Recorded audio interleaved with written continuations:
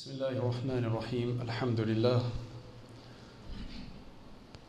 لله حمدا كثيرا طيبا مباركا فيه مباركا عليه كما يحب ربنا ويرضى جل جلاله وعم نواله والصلاة والسلام على سيد الحبيب المصطفى صلى الله تعالى عليه وعلى آله وصحبه وبارك وسلم تسليما كثيرا إلى يوم الدين أما بعد.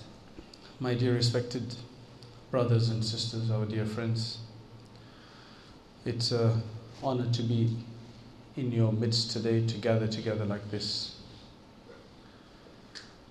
In these days when you can actually hear many talks online, there's everything available on YouTube and other places. And when you're listening to something online, you can actually, if you miss something, you can actually make them repeat it. You can stop them and rewind them. You can make them go double the speed if they're speaking too slowly. You can make them go faster. But we still gather together because that's a human thing to do. Human beings are social creatures. There's certain benefit and experience that you can't have online.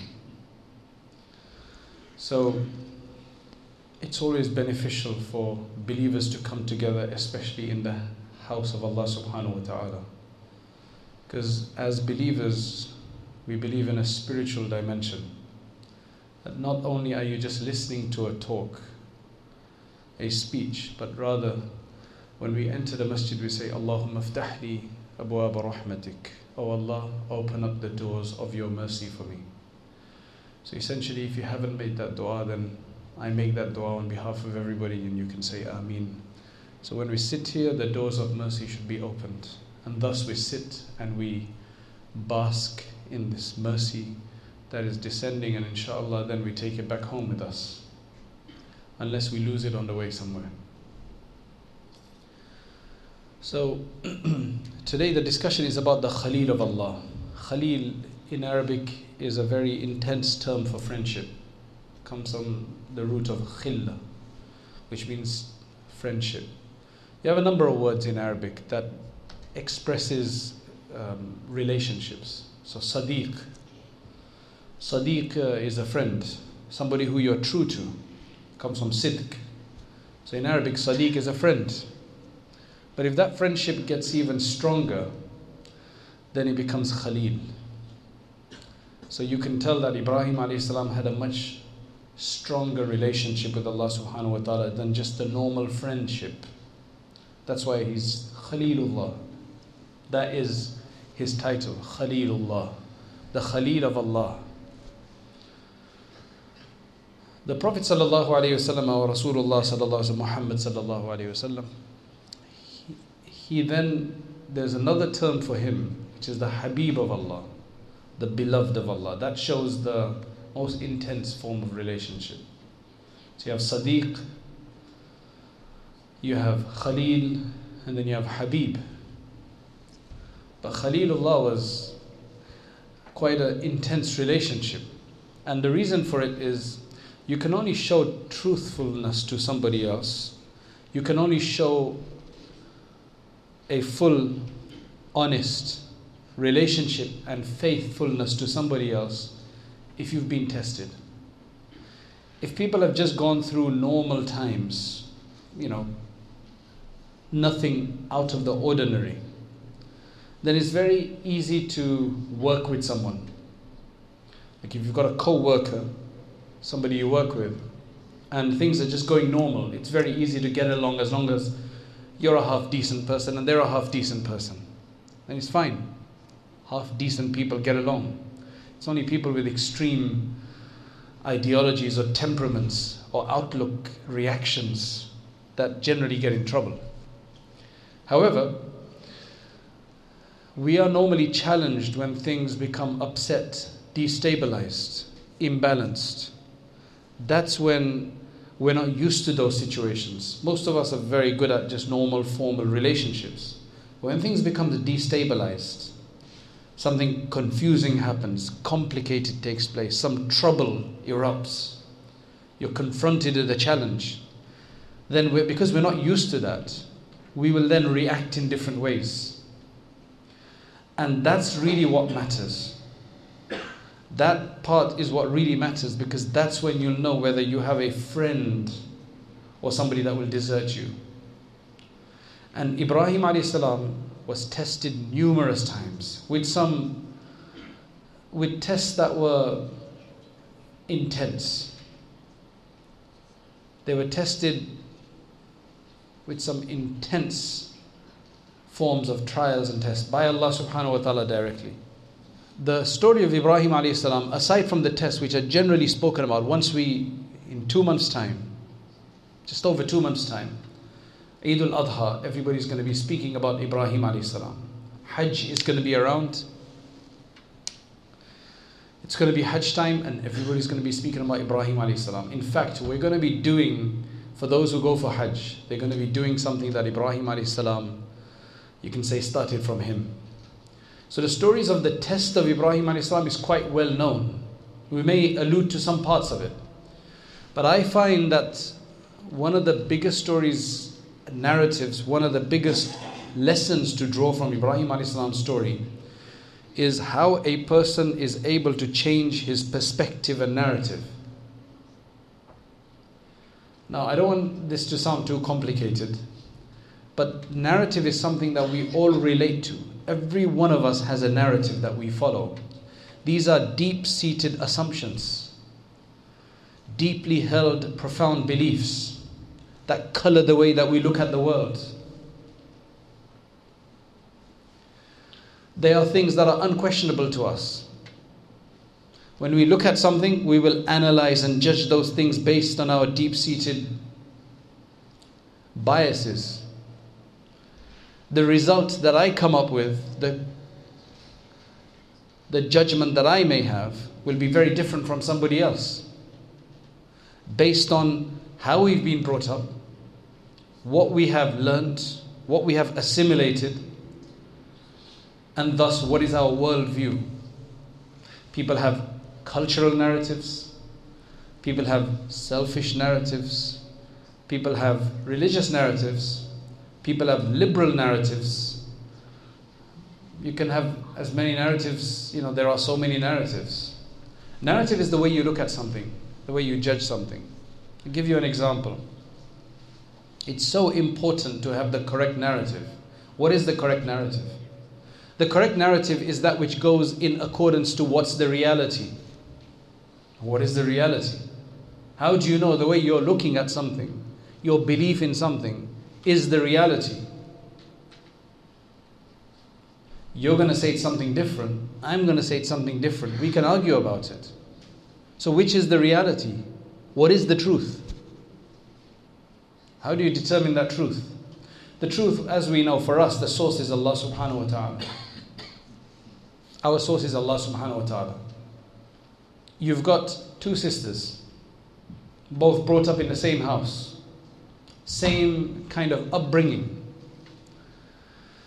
One just had some friends at school that convinced her that she should act religiously, and thus she should cover up.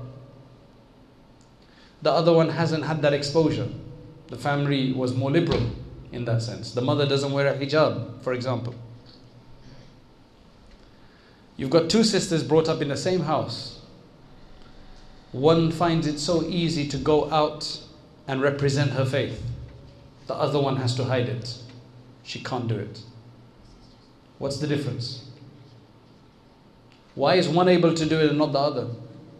What makes that difference? What gives one the conviction to do something and the other one doesn't have that conviction? Where does all of that come from? Give you an example. In the time of the Prophet ﷺ, there was a deep-seated narrative that God was not close. You had to go through the idols. You couldn't go to Allah directly. Allah subhanahu wa ta'ala had to break that down through Rasulullah sallallahu alaihi wasallam. Numerous verses in the Quran. وَإِذَا ذُكِرَ اللَّهُ وَحْدَهُ إِشْمَأَزَّتْ قُلُوبُ الَّذِينَ لَا يُؤْمِنُونَ بِالْآخِرَةِ وَإِذَا ذُكِرَ الَّذِينَ مِن دُونِهِ إِذَا هُمْ يَسْتَبْشِرُونَ. When Allah is mentioned alone, the faces undergo change. They don't like it. But when those besides Allah are mentioned, the idols and their gods, then they get very excited. Even though they believed in God, they believed in the Supreme Being, but they just felt that everything else was an intermediary in between. Allah subhanahu wa ta'ala then says, إِنَّ الَّذِينَ يَسْتَكْبِرُونَ عَنْ عِبَادَتِي سَيَدْخُلُونَ جَهَنَّمَ دَاخِرِينَ. Those who consider themselves to be too arrogant, too big, to call unto Allah directly, then they're going to enter into hellfire.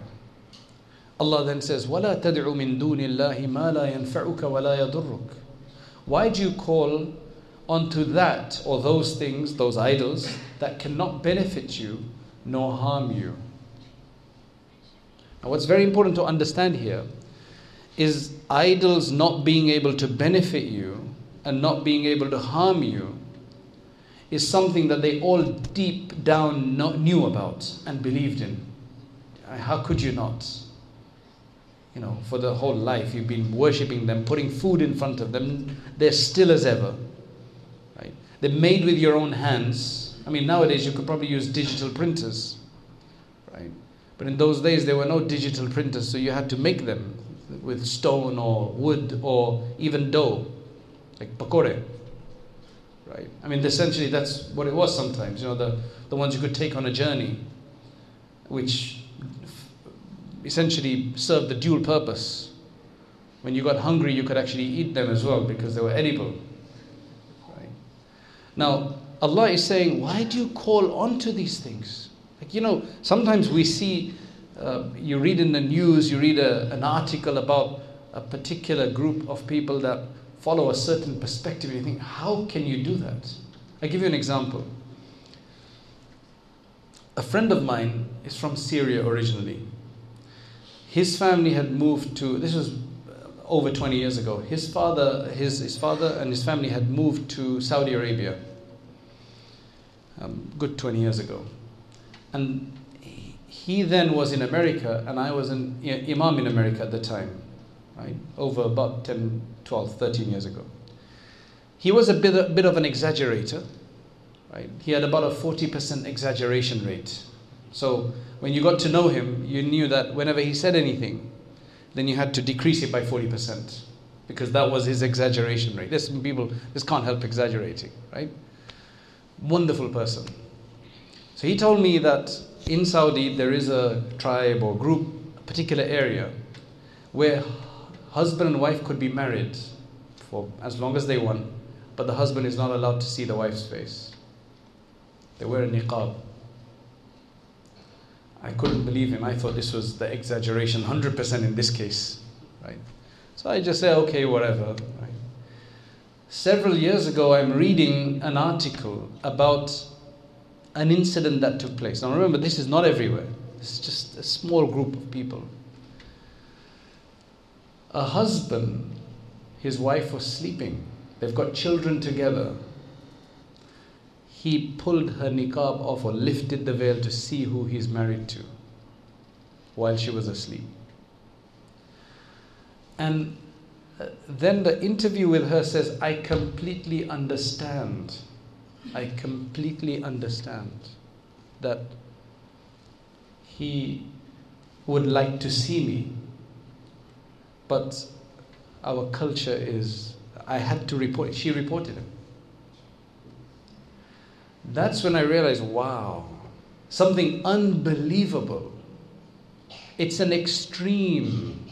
Now you see, this is an extreme narrative, but they all go by it. They all accept it. They all work according to it. See how powerful narrative is? Even though deep down she believes that he should have the right to see her. But the narrative that they have, the cultural narrative, trumps the Islamic narrative. I don't think even the ISIS do that. Those crazy guys, man. This is what you call the power of narrative.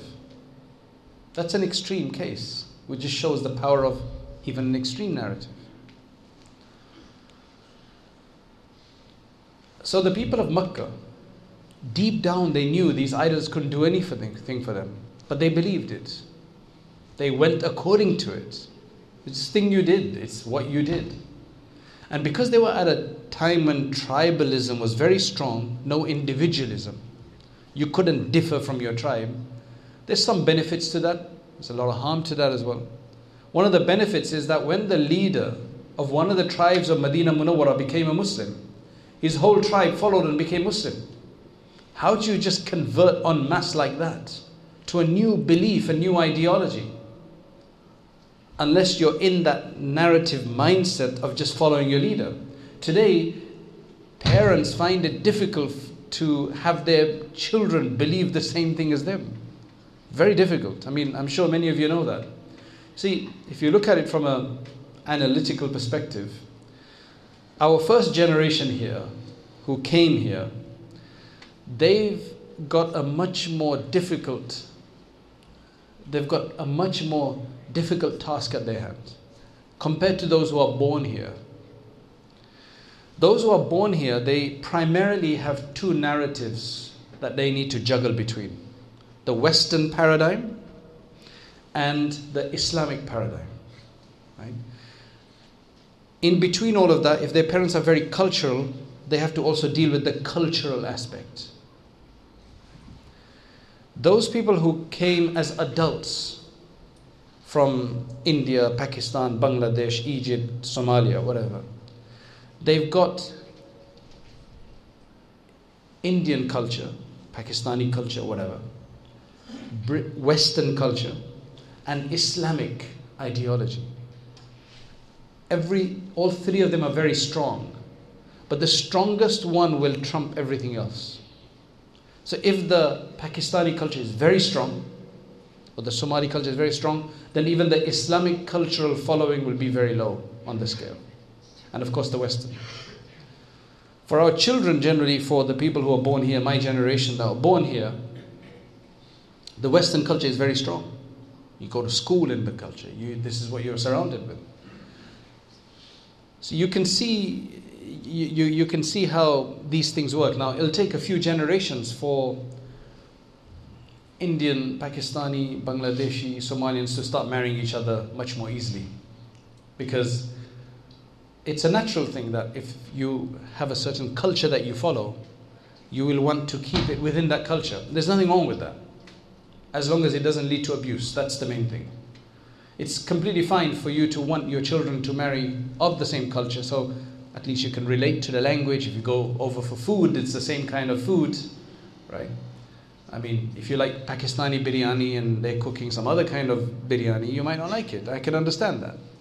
Not everybody wants to be patient. Not everybody wants to do sabr. Not everybody's so accommodating. I can understand that.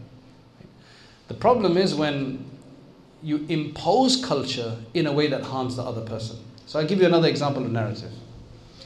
Just before Ramadan, there's a couple that came to me. The husband is Bangladeshi.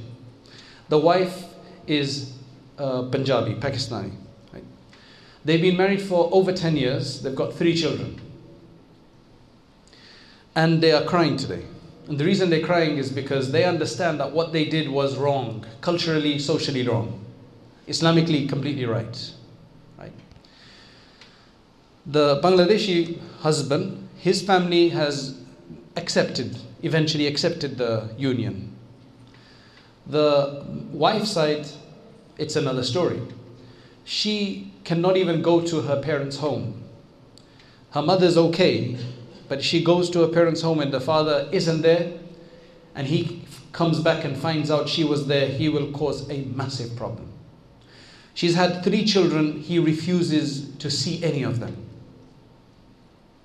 Extreme, strong narrative. Now, both of these are crying. They understand what they did at that time in their youthfulness of just doing it, right? It was wrong. But now, from the father's perspective, it's a very strong culture that she married outside that culture. She may have been promised to his brother's or sister's son. Because unfortunately, this happens in some cultures. From a young age, are you promised to anybody? Okay, right. Because that happens. Now, that's fine. There's nothing wrong with promising somebody to whatever, as long as when they grow up, they have a choice, and they're both decent people, and that's fine. Because believe me, I've heard the horror stories. There's one sister, again, similar kind of background. She was forced to marry her cousin. She knew it wasn't going to work, but everybody was blackmailing her, crying, becoming sick, that if she didn't marry, I will never eat again. And the mother's saying this, and emotional blackmail. She married. Within 6 months is broken. At least in this case, the parents allowed it to break. Otherwise, they won't even allow it to break. No, you must, till death, you must not depart, like the Catholics say. Whereas in Islam, we have a divorce. Divorce is valid, it's bad, but in certain cases, it's the best thing to do. Right? It's the best thing to do in certain cases, rather than to be miserable and bring children up in that misery. That's a different story. So now I can understand from the father's perspective that he was upset with his daughter. Fine, be upset. Humans have the right to be upset when something goes wrong. You can be upset. Nothing wrong with that. The problem is that the narrative is so strong. He could have been upset with her for 1 year. Maybe 2 years. Maybe even 3 years for good measure. But 10 years. They've been married together. 10 years. And he still is as upset as ever. How can you humanly do that? What is the narrative that you follow? It's understandable that if she had married some sharabi, kababi guy, but she hasn't. He's a decent guy. Right?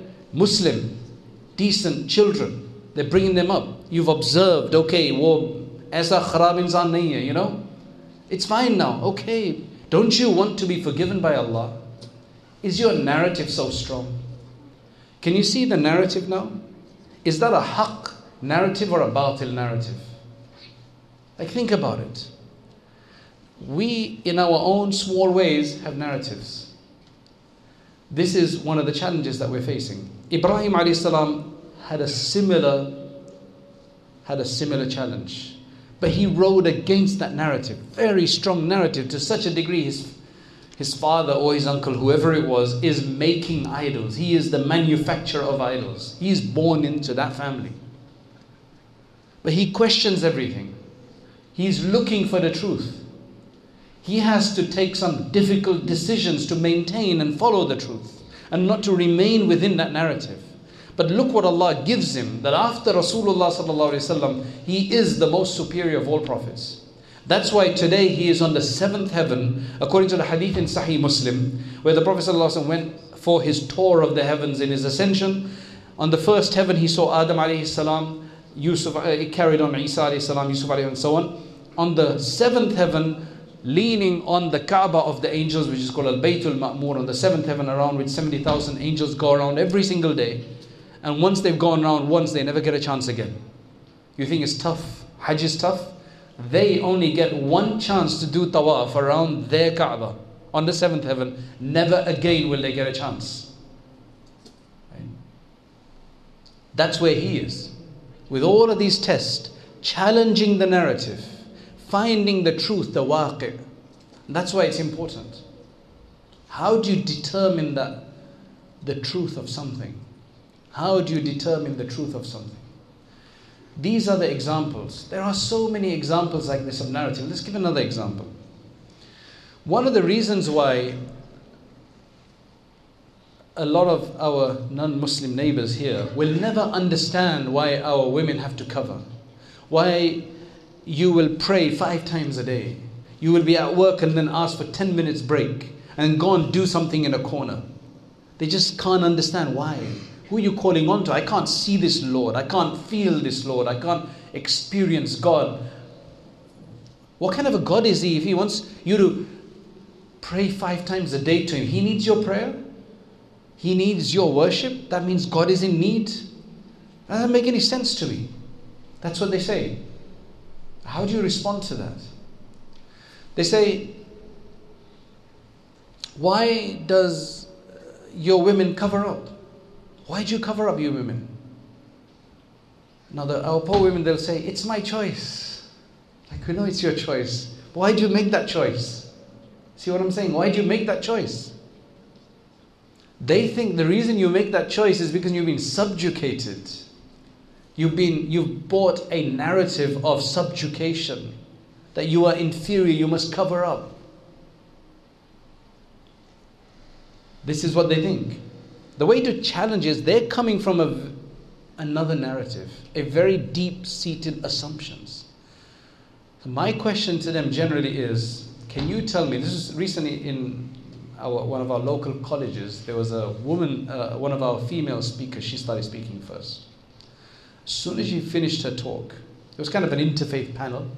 As soon as she finished her talk, they just jumped on her with all these questions. Why do you have to wear this hijab? Isn't that oppression?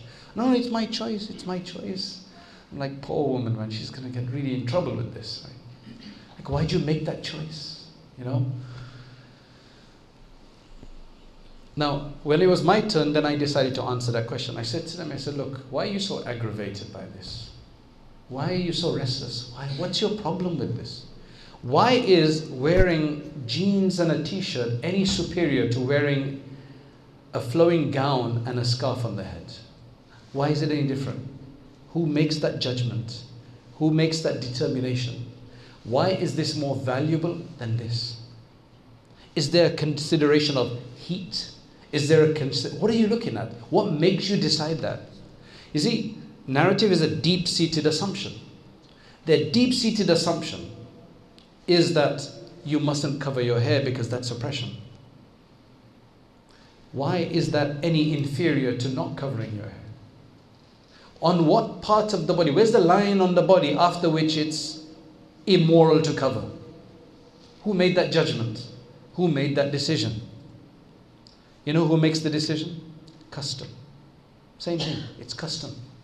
Custom is king. It's the Western. In Egypt today, 85% of women cover their head. About 85% of women cover their head. About 15% don't. If Egypt was to make a law that all women should cover their head, what's going to happen? It's going to cause a massive uproar. Human rights, this, that, and the other, whatever. 85%, only 15% that have to do anything different. In America, women are not allowed, a man is allowed to jog without a t-shirt. Bare-chested, no problem. In England as well. But if a woman tries to do that in England or in America, it's not allowed. But if you go to France, they can do this at the beach. It's not a problem. Why?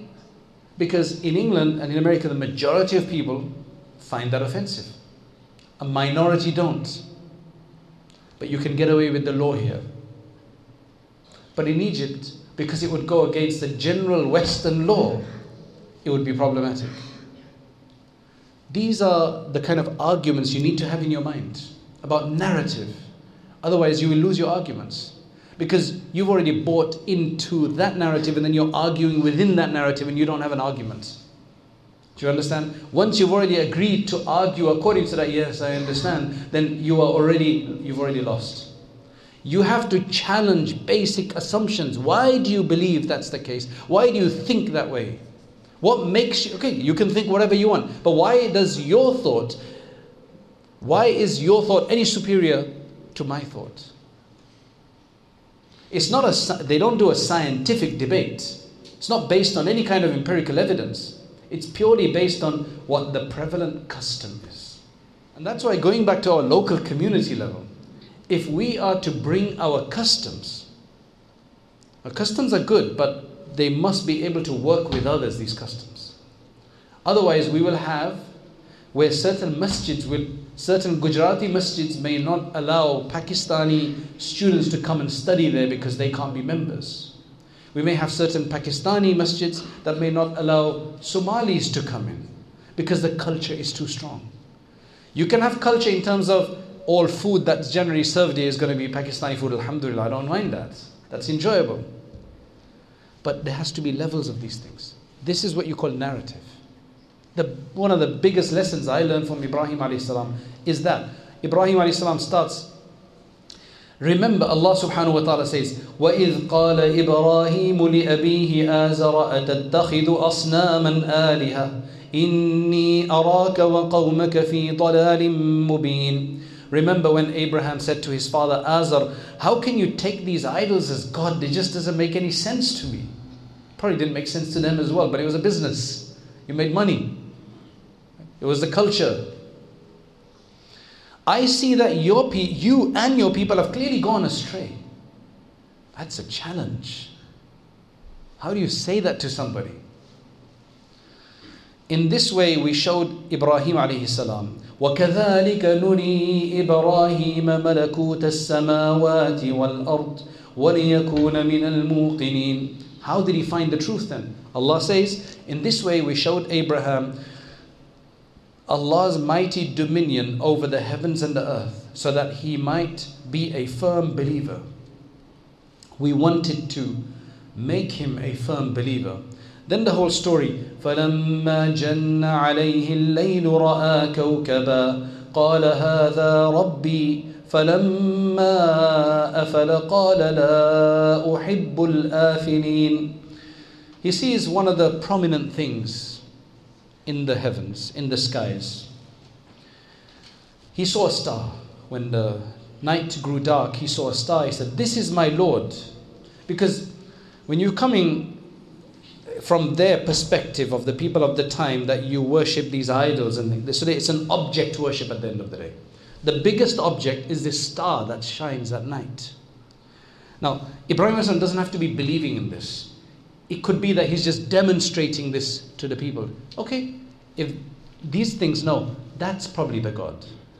But he said, when it's set, he said, I don't like things that set. They can't be godly. Look at his discourse. And then he saw the moon rising. The moon is much brighter. It's a planet, but it's much brighter than any star. Those stars are greater than these planets, but those stars are further away. He said, "This is my Lord." But then when that too set, he said, if my Lord doesn't guide me, I shall be one who goes astray. You see, that's humility. That's humility to ask. This proves that he had a Lord from before. Can you see that? This in itself proves that he's not relying on these stars. This is a demonstration he seems to be giving. Because he's saying, if my Lord doesn't guide me, he believes in the Lord. He says, like, oh, where is my Lord then? I'm just trying to tell you people where this Lord is. So then he says, then he sees the sun rising and he cries, "This is my Lord, this is greater." See, he's taking everybody with him in that narrative. This must be the Lord then. But then when the sun set, he said, "My people, I've just demonstrated to you." He didn't say that, but he said, I'm using those words. He said, "I disown all that you worship besides God." They all set, they can't be God. They all set, they cannot be God. And then he says, "I have turned my face as a true believer. Inni wajjahtu wajhi." I have turned my face. لِلَّذِي فَطَرَ السَّمَاوَاتِ وَالْأَرْضِ وَمَا أَنَا مِنَ الْمُشْرِكِينَ. I've turned my face as a true believer towards him who created the heavens and the earth. And I am not one of the polytheists. I don't believe in anything besides him.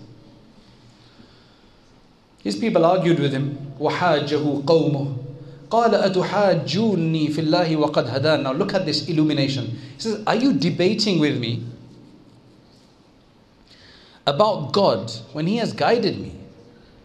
The gnosis he had, the recognition, the knowledge that he had suddenly developed about Allah was so strong, nothing could shake him. Nothing could shake him anymore. That's what you call when the truth prevails on someone. Nothing is shaky. The sad fact is when culture is so strong that nothing can shake you. Because that is what you call compound ignorance. One is you know you're wrong. In this case, you're wrong and you don't even know you're wrong, so you can't even correct yourself. How can you argue me when Allah has guided me? I do not fear anything you associate with him. Unless my Lord wills, nothing can happen. My Lord, وَسِعَ رَبِّي كُلَّ شَيْءٍ. He encompasses everything in his knowledge. How can you not take heed? Give you another example. We have a famous Sahabi, Amr ibn al-As radiyallahu anhu. Sayyidina Amr ibn al-As radiyallahu anhu. One of the most intelligent men in the Arabian Peninsula before Islam. Dahiyatul Arab. Very intelligent, very shrewd, very diplomatic. And he was connected to the world leaders. That's why, the first migration to Abyssinia, to Habasha, Ethiopia, right? Who did the people of Makkah send to bring the people back? They sent Amr ibn al-As, radiyallahu anhu. He wasn't a Sahabi at the time. But they sent him because he had contacts with these people. So he took huge gifts and so on as a delegation, went to Abyssinia, to the Najashi, and he said to him, Negus, that, with these people they've escaped and so on. The first story is well known, as you know, that then the king, he invited the Muslims, among whom was Ja'far, radiyallahu anhu, Ibn Abi Talib, and he gave his khutbah. Amr ibn As was in that gathering and he heard it. And he says afterwards that the effect of this came into my heart. I wasn't really much of a believer in the idols. I wasn't really into it. It's just my culture. I was just going with it. He had a political... There's a lot of people who don't care about Labour or Conservative. They just want a political career. So they just shape their way through. It's just really sad. Right? So he says, it crept into my heart, but it takes a while for it to jump, because when you've got deep-seated beliefs and culture, they don't change overnight. So it was only later, many years later, before the conquest of Makkah, that suddenly he appears in Medina Munawwara and he becomes a Muslim. It took a while. So sometimes to change narratives can take a while, unless you want to, like Ibrahim alayhi salam. You want to change them straight away. You've got these huge narratives like this, which is plaguing our ummah, and that is what causes us problems. If everybody can understand that, yes, my culture is important, my certain beliefs are important, but Islam should be above all, then we can learn to live with each other. And we're going to have to do that in these countries where we have been brought together by Allah subhanahu wa ta'ala. Now the question that arises is, how does one determine narrative? Let me give you an ultimate example. Shaitan's example. Right? Shaitan says, when he was commanded by Allah to prostrate in front of Adam alayhi salam. Now, you've got one created being of Allah who's created from fire. You've got another being that's created from soil. They're both slaves of Allah, both makhluk and created beings of Allah. So Allah is above them. He's telling one of them to prostrate in front of the other. Shaitan has already had his share of ibadah. He's been doing worship of Allah throughout. Major worshipper before. Adam alayhi salam hasn't had that experience. He's just new. Right? So wouldn't it have been very easy for Shaitan, Iblis, to have just said, okay, that's just another way of worship, let me do that. Now, this relationship, this challenge, this tension, how many ways of looking at this is there? One way is what Shaitan looked at. I am made from fire. That's what God created me from. My origin is fire. He is made from soil. Soil is lowly. People tread on soil. Fire rises. Why should I prostrate in front of him? That's one narrative. I think personally we can judge which is the best narrative, but this narrative is one narrative, one way of looking at it. Another way of looking at it. Now think about it rationally. What are other ways of looking at this? Another way of looking at this is, I'm made from fire, he's made from soil, right? Up to there we're the same narrative. But fire ruins, consumes, incinerates, enflames, destroys, and leaves ashes in its wake.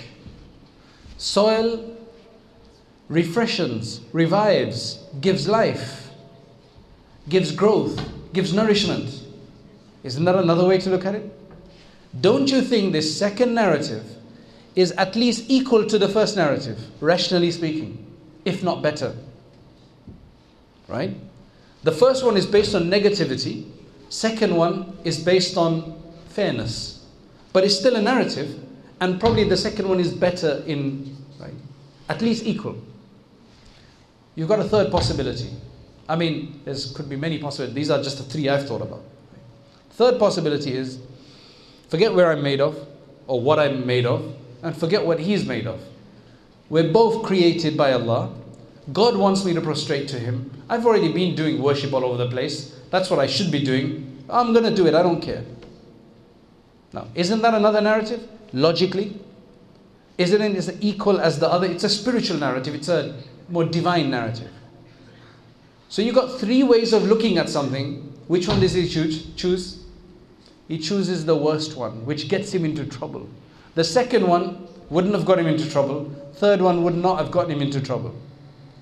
The first one gets him into trouble, and now he has to do all of this hard work of misleading us. It's sad for us, but that's the reality. A bad narrative messed it all up. Now the question is, why did he think that way? Why did he take the most negative narrative over the most positive narrative? Despite the fact that they're at least equal, all of them. Could have easily gone for the second one, easily gone for the third one. Think of something like that in your life. Something we have, based on a certain narrative, we made a mistake, and we're paying today for that mistake. I'm not saying this to curse shaitan, though he is that cursed. I'm saying this to teach us a lesson, that we don't want to do shaitan's narrative as well when we get into this world and do things. So now what you have is, he could have so easily had that, but at the bottom of all of this is what you call, there are two concepts in Islam. One is called tawfiq, and the other one is called khidlan. Most of you have heard of tawfiq. Have you heard of khidlan? Who's heard of khidlan? The opposite of tawfiq.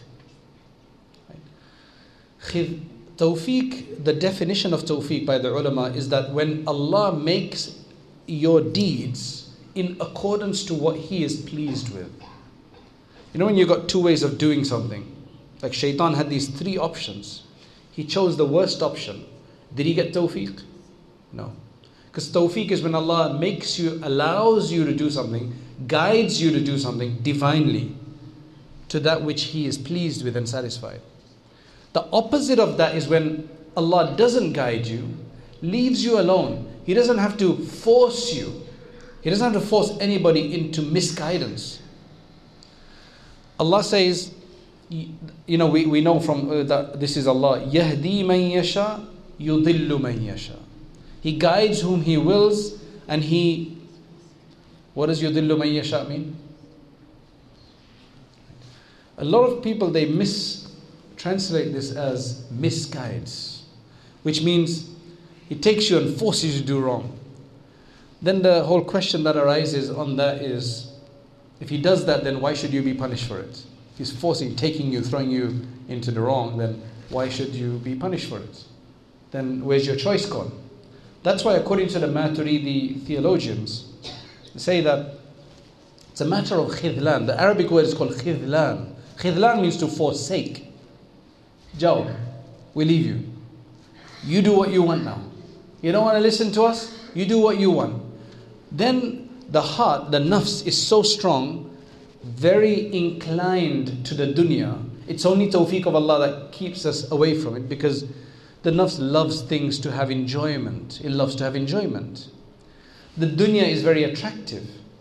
When Allah forsakes somebody, abandons somebody, it's very easy for this connection to happen. And thus the person becomes a dunyawi thing completely, and then he loses it. So yudillu man yasha, He allows to stray, leaves to stray whom He wills. How is the difference between tawfiq and khidlan? Is based on deeds that we do, du'as that we make. For example, let's take a simple example. If you respect the deen and anything related to the deen, which means the masjid, the Quran, the books, respect of the Prophet, his sunnah, respect of the ulama, the carriers of the deen, you will be given barakah in your life in the form of tawfiq, where you will start making better decisions that will be less harmful and that will be beneficial. And if there are certain things that will not happen to you, they will happen to your children. Tawfiq will benefit your progeny until the Day of Judgment. And the benefit of this is, I give you an example. We've got from the Khurasan and the Transoxiana area, which is today Uzbekistan and that area. You had a big scholar from that area called Shamsul A'imma al-Hulwani, rahmatullahi alayhi, one major jurist of the Hanafi madhab, a big scholar. He was not from a family of ulama. His father used to sell mithai, sweets. Right? That's why it's called Hulwani. Hulwan means the person who sells sweets, halwa, right? Whenever a scholar would come to buy from him, he would give them a gift or discount or whatever. I mean, the ulama here haven't told me to tell you this, by the way. Right? So this is not a conspiracy here, right? But just out of respect for knowledge, he would give them a discount, he would give them a special bonus, whatever the case is. His child becomes one of the greatest scholars of his time. And this is, I'm giving you one example from history. Today I know somebody who is in one of the northern cities. His father was a shopkeeper. Again, very respectful to deen. His son became such a big scholar that he was teaching Sahih al-Bukhari in India, though he's British.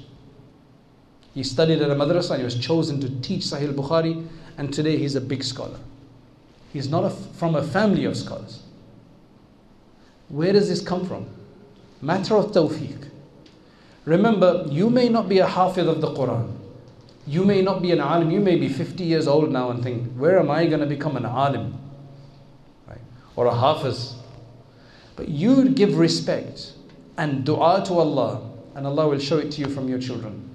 Not just from your children. On the Day of Judgment, you will rise up and see somebody and say, he's a big alim, big hafiz, big wali of Allah. He is your 7th great grandchild. That's why the dua in the Quran, رَبَّنَا هَبْ لَنَا مِنْ أَزْوَاجِنَا وَذُرِّيَّاتِنَا قُرَّةَ أَعْيُنٍ. O our Lord, give us from our spouses and our children. So both husbands and wives can make this dua, because it's saying, give us from our children and our spouses. So when the wife makes his dua, it's for the husband. When the husband makes the dua, it's for the wife. Give us from our children and our spouses those which are the gladness of our eyes. That when you see them, they satisfy you for the right reason. And not just satisfaction in this world. You see, you might think, I want my child to be a big businessman. I don't care about whether he prays Fajr or not, or whether he remembers me after I'm dead and gives some Isal Thawab or not. I'm just worried that he is set. Usko set karna hai. Right? Bas set karo aap unko, but set him in both worlds, man. Don't set him for this world. The other day, Ibn al-Qayyim relates in his masterpiece on paradise, he says there's a man in Jannah. Suddenly he gets an upgrade in paradise. Have you ever felt an upgrade when you're in coach class and you've got a 10-hour flight on PIA to Pakistan? Suddenly you say you're going to get an upgrade, and you're like, wow, man, subhanAllah, I got to lie, I can lie down now, get better food. Feels very good. You're getting that in Jannah where there's no option. You can't even buy an upgrade there. You either work for it in the world or not. Where did I get this from, he will say? Because one of your children just made istighfar for you. Of course, this is all retrospective, but one of your children sought forgiveness for you. Do you expect our children to seek forgiveness for us, which is a religious, spiritual thing, if we've just made them dunyawi and set them up in the world and they don't care about the deen? You expect some istighfar from them? So this dua, O our Lord, give us from our spouses and our children those which are the gladness of our eyes. And he says, رَبَّنَا هَبْ لَنَا مِنْ أَزْوَاجِنَا وَذُرِّيَّاتِنَا, not وَأَوْلَادِنَا. There's a difference in dhurriya and awlad. This is the way I look at it. Not just my children that I can see, not just my grandchildren that I can see, but dhurriya is a term for descendants. O Allah, make from our spouses my descendants until the day of judgment those that will gladden my eyes. I may never see them in this world because they will come after me. I'll be long forgotten maybe, but on the day of judgment I will see and I'll be told, this is your great granddaughter who's a waliya of Allah. Now what happiness on that. What a satisfaction there. And today it's possible that you can have dunya and deen. It's completely fine. I know somebody, he's a hafiz of the Quran, he's doing alim class, he's also doing physics at UCL. It's a possibility. It's not impossible. Today, alhamdulillah, Allah has given us, but you need narrative, perspective to decide, I want that. When you don't have that, and you're just in a losing cultural narrative of bas paise banane hai, I just need to make money, or I just need to set karna hai, or something like that, whatever the terms are, you have to think out of the box. I want more than that. I've got greater ambition. I want this and I want that as well. And I want that as well, possibly. Then the dua says, رَبَّنَا هَبْ لَنَا مِنْ أَزْوَاجِنَا وَذُرِّيَّاتِنَا قُرَّةَ أَعْيُنٍ وَجَعَلْنَا لِلْمُتَّقِينَ إِمَامًا. Make us leaders for those who are righteous. You are asking Allah for leadership. Don't you have people who are high aspirers? They want to be mosque committee. They want to be local politicians, councillors, things like that. Alhamdulillah. These people are people who have aspiration. They have himmah. They have high resolution. That's good. Just make sure that resolution is used in the right way. That's what it is. Leave behind a legacy. What are you going to leave behind? You might think, I'm not a big alim, what am I going to leave behind? Ask Allah for tawfiq. Fas'alullah at-tawfiq. We want to stay away from khidlan. We don't want Allah to forsake us so that we fall into the wrong narrative. We want Allah to guide us, to hold our hands and take us essentially. That's what it is. That's why our dua to Allah is, oh Allah, we've seen in this world where children who are learning to walk and then they start stumbling, they get tired. What does the father do? What does the mother do? Picks that child up. We are like that. We are stumbling around in our ignorance. We want Allah to pick us up and take us. That's what I call the story of Ibrahim alayhi salam. Ibrahim alayhi salam is then loved by Allah so much in numerous tests. There's no time to go through listing tests. But Allah mentions these stories in the Quran to give us lessons. He goes through the test of having to desert his wife, Hajar. Ajar or Hajar, that's the name. It's not Hajira, by the way. Right? It's Hajar or Ajar. In Makkah, where there was nothing at the time, just desert, no water even. And what comes from that? You get Zamzam. That comes from the feet of Ismail alayhi salam. The efforts and the sacrifice of Hajar alayhi salam. She runs between the two mountains of Safa and Marwa, looking for water. Today, for a lot of people to do that, I think it's about 4 miles in total, maybe about 10 kilometers, going 7 times. And people get tired, right? Now you have to remember, in those days, those were mountains. They weren't what it is today of nice marble flat ground and a little mountain that you can just about kind of see. They were actually mountains. That's why, the part in the green light, where you have to run, the green lighted area. That was the valley floor. That's why we run there. The other part was a mountain, both sides, but Makkah has a lot of floods. So most of this was eaten away or the ground became higher. Some, it's become more balanced. Otherwise, these were mountains. Safa and Marwa. There's no mountain then. Marwa, there's nothing. There's Safa is a bit, right? But there were mountains at that time. She ran from one place to the next. Allah loves that action of a woman so much that today, sa'i, every man and woman does and will do until the Day of Judgment who wants to perform the Hajj or perform the Umrah. This is the one religion in the world, among the main religions of the world, where they have an act and a deed that comes from a woman's doing it. Go to Christianity, go to Judaism, they don't have a single deed right, a single right of worship which comes from a woman. Whereas we have this, that this was a beloved action of Hajar alayhi salam, and thus it becomes something. Now where's the feminism gone?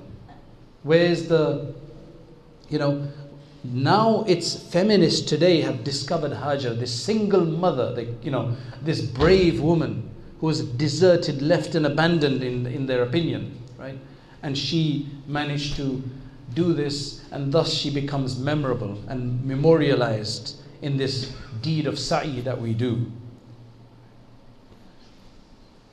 Numerous stories. Then Ibrahim alayhi salam, Ismail alayhi salam grows up. A local population develops because there's people from Yemen who have just come. They're looking for a place with water. They suddenly find this place. They ask Hajar alayhi salam, can we stay here? She said, yes, you can stay here, but I control the water. But feel free to inhabit this area. Ismail alayhi salam then gets married within that. Ibrahim alayhi salam comes on occasions to visit. Then he's about 12 years old or something. And Ibrahim alayhi salam only had him when he was about 70 years old. At a very old age. Right? And now he's about 12 years old, this child. And Allah tells him, in a dream, you must sacrifice this child. And the story of that is the Eid story. It's a popular story. He fulfills that. That becomes memorialized in the Hajj procedure.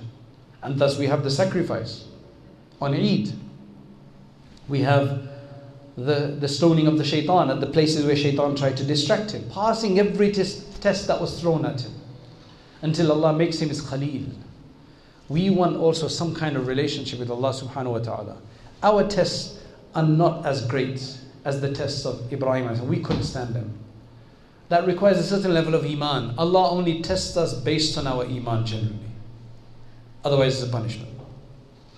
Right? Allah tests us based on our level of iman. And the closer we want to be with Allah, we're going to have to learn to deal with tests. But we ask Allah for afiyah. We ask Allah for well-being. This is the story of Ibrahim alayhi salam and the story of Ismail alayhi salam, as mentioned in the Quran. We ask Allah subhanahu wa ta'ala to correct our narrative. We ask Allah subhanahu wa ta'ala to give us tawfiq and to allow us to choose the best, regardless of whatever we've held. If we have narratives that are not favorable in the sight of Allah subhanahu wa ta'ala, we ask Allah to make us balanced in our approach. We ask Allah to grant us success, because the ultimate success is of the world hereafter. وآخر دعوانا أن الحمد لله رب العالمين. اللهم أنت السلام ومنك السلام تباركت يا ذا الجلال والإكرام. اللهم يا حي يا قيوم برحمتك نستغيث. اللهم يا حنان يا منان لا إله إلا أنت سبحانك إنا كنا من الظالمين. اللهم صل وسلم على سيدنا محمد وعلى آل سيدنا محمد وبارك وسلم. Oh Allah, we ask you for your mercy today. Oh Allah, we ask you for your blessings. Oh Allah, we ask you for your attention. Oh Allah, we ask you for your help and assistance. Oh Allah, without your help and assistance, we are nothing. Oh Allah, we have sinned greatly. We have many problems with our life. Oh Allah, we ask you forgiveness from all of those sins we've committed that has brought misery in our lives. Oh Allah, that has turned people against each other, that has taken the barakah away from our homes. Oh Allah, that have turned children against their parents. Oh Allah, we ask you for forgiveness from these sins. We ask you to remove and eliminate them from our life. O Allah, we especially ask you to forgive those sins of ours that have now become part and parcel of our life, and no longer do we even consider them to be wrong. O Allah, we've assimilated them into our lives, and we've justified their presence. O Allah, grant us understanding, grant us discernment. O Allah, grant us tawfiq. O Allah, whatever incorrect opinions we may have, incorrect perspectives we may have, whatever battles that are going on in our mind and our heart, O Allah, allow us to win them in your favor. O Allah, allow us to win them in your favor. Allow your tawfiq. O Allah, allow the correct narrative to dominate. O Allah, allow the correct perspective to dominate. Allow the iman to infuse us. Allow our hearts to be illuminated. Allow the darkness, remove the darkness from our heart. O Allah, whatever darkness there may be, we ask that you remove it and replace it with your light. Make your obedience beloved in our heart. Make your disobedience hated in our heart. O Allah, Ramadan has just passed. We don't want it that by the time the next Ramadan comes, that we lose everything we gained in Ramadan. Allow the barakat and blessings of this month of Ramadan that have just passed to continue with us and to shine their lights for us, to keep us infused and immune to many sins that we may feel like committing.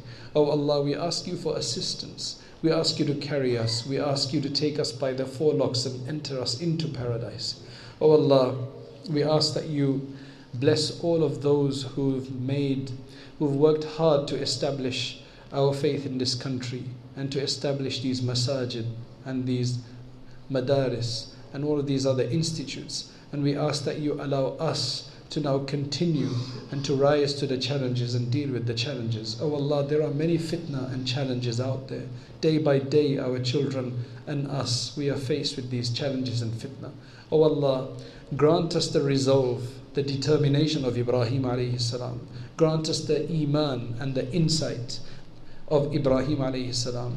Oh Allah, grant us the special relationship that he enjoyed with you, the special guidance that he received. Oh Allah, against all odds of his own culture, of his own family, oh Allah, of his own area. Oh Allah, he still succeeded and today he is remembered. Oh Allah, allow us to also do something by which we will be positively remembered, that will be a source of our elevation in Jannatul Firdaus. And oh Allah, we also ask that you give us some tawfiq to assist and to be accepted for the service of your deen. Oh Allah, many of us won't even know how we can help the deen. But oh Allah, you know how you can employ us. You don't need anybody. We're asking you to accept us. Oh Allah, accept us all.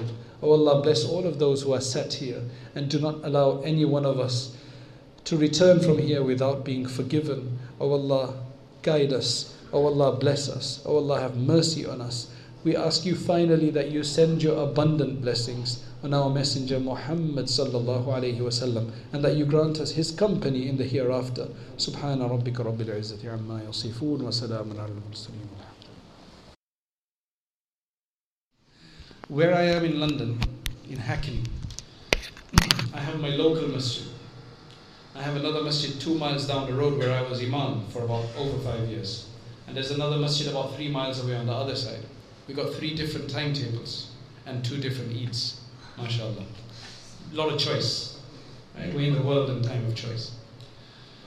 Now, what's very interesting is that all 3 of these masjids, the people who run them, they're all from the same background.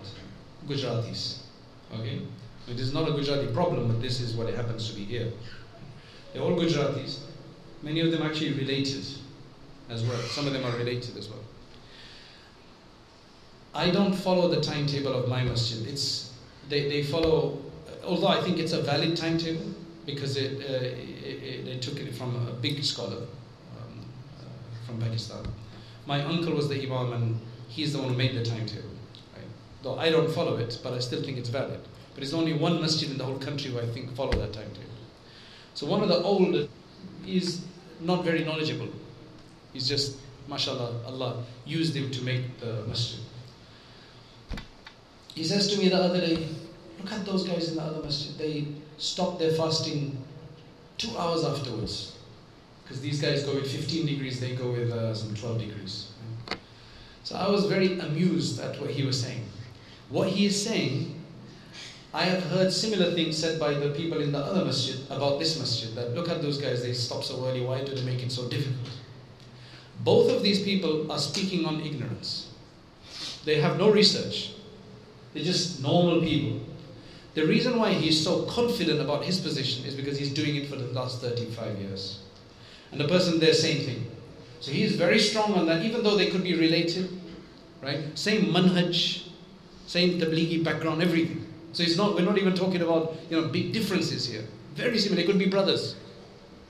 In some cases, I think there are some brothers on this side and that side, right? But he is so confident about his way, and he's so confident about his way. And I'm sure the third one's the same. Do you understand? So, how do you deal with them? I tell them, when I was imam, and this question used to come up, I say, look, you follow your local masjid, that's your job. If you've got the ability to do research, then go and research, speak to the ulama, read both sides of the story, or 3 sides of the story, however many sides, and ask for guidance, and then see what Allah gives you. Then you follow that. But you don't have a right to speak if you have no research. Just because you follow something doesn't give you the right to argue about it. Because you're just following it because it's the culture of that masjid. So this was another example which I didn't bring up. Allah made me forget it for some reason, but mashallah, you made me remember it. The good point. The steps to take, first and foremost, dua to Allah. Oh Allah, give me understanding of the reality. There's some very nice duas in that regard. Allahumma arina al-haqqa haqqan warzuqna ittiba'a wa arina al-batila batilan warzuqna ijtinaba. Oh Allah, show me the truth as the truth. So whatever is the truth, show it to me as the truth and allow me to follow it. And show me the wrong as the wrong in its true colors and allow me to abstain from it. Very powerful dua. Another one is Allahumma inni a'udhu bika min ash-shakki fil haqqi ba'da al-yaqeen. Oh Allah, I seek your refuge from doubt after having conviction. رَبَّنَا لَا تُزِغْ قُلُوبَنَا بَعْدَ إِذْ هَدَيْتَنَا وَهَبْ لَنَا بِلَدُنْكَ رَحْمَةً is another one. Don't cause our hearts, oh Lord, don't cause our hearts. So first thing, dua. Number 2, knowledge. Anything that confuses you, go and find out from the ulama. Go and find out. And if an alim tells you, no, you shouldn't get into this, ignore him. Go to another alim. No longer can we say, if you ask about evolution, no, you shouldn't be reading about it. People are reading about it. People need to know. So go to somebody else, right? And go and learn from the right sources what it is. You don't want to end up in a bigger mess. So, dua and amal and ikhlas, sincerity for Allah, that, oh Allah, I want to do the best, please help me. And inshallah Allah will help.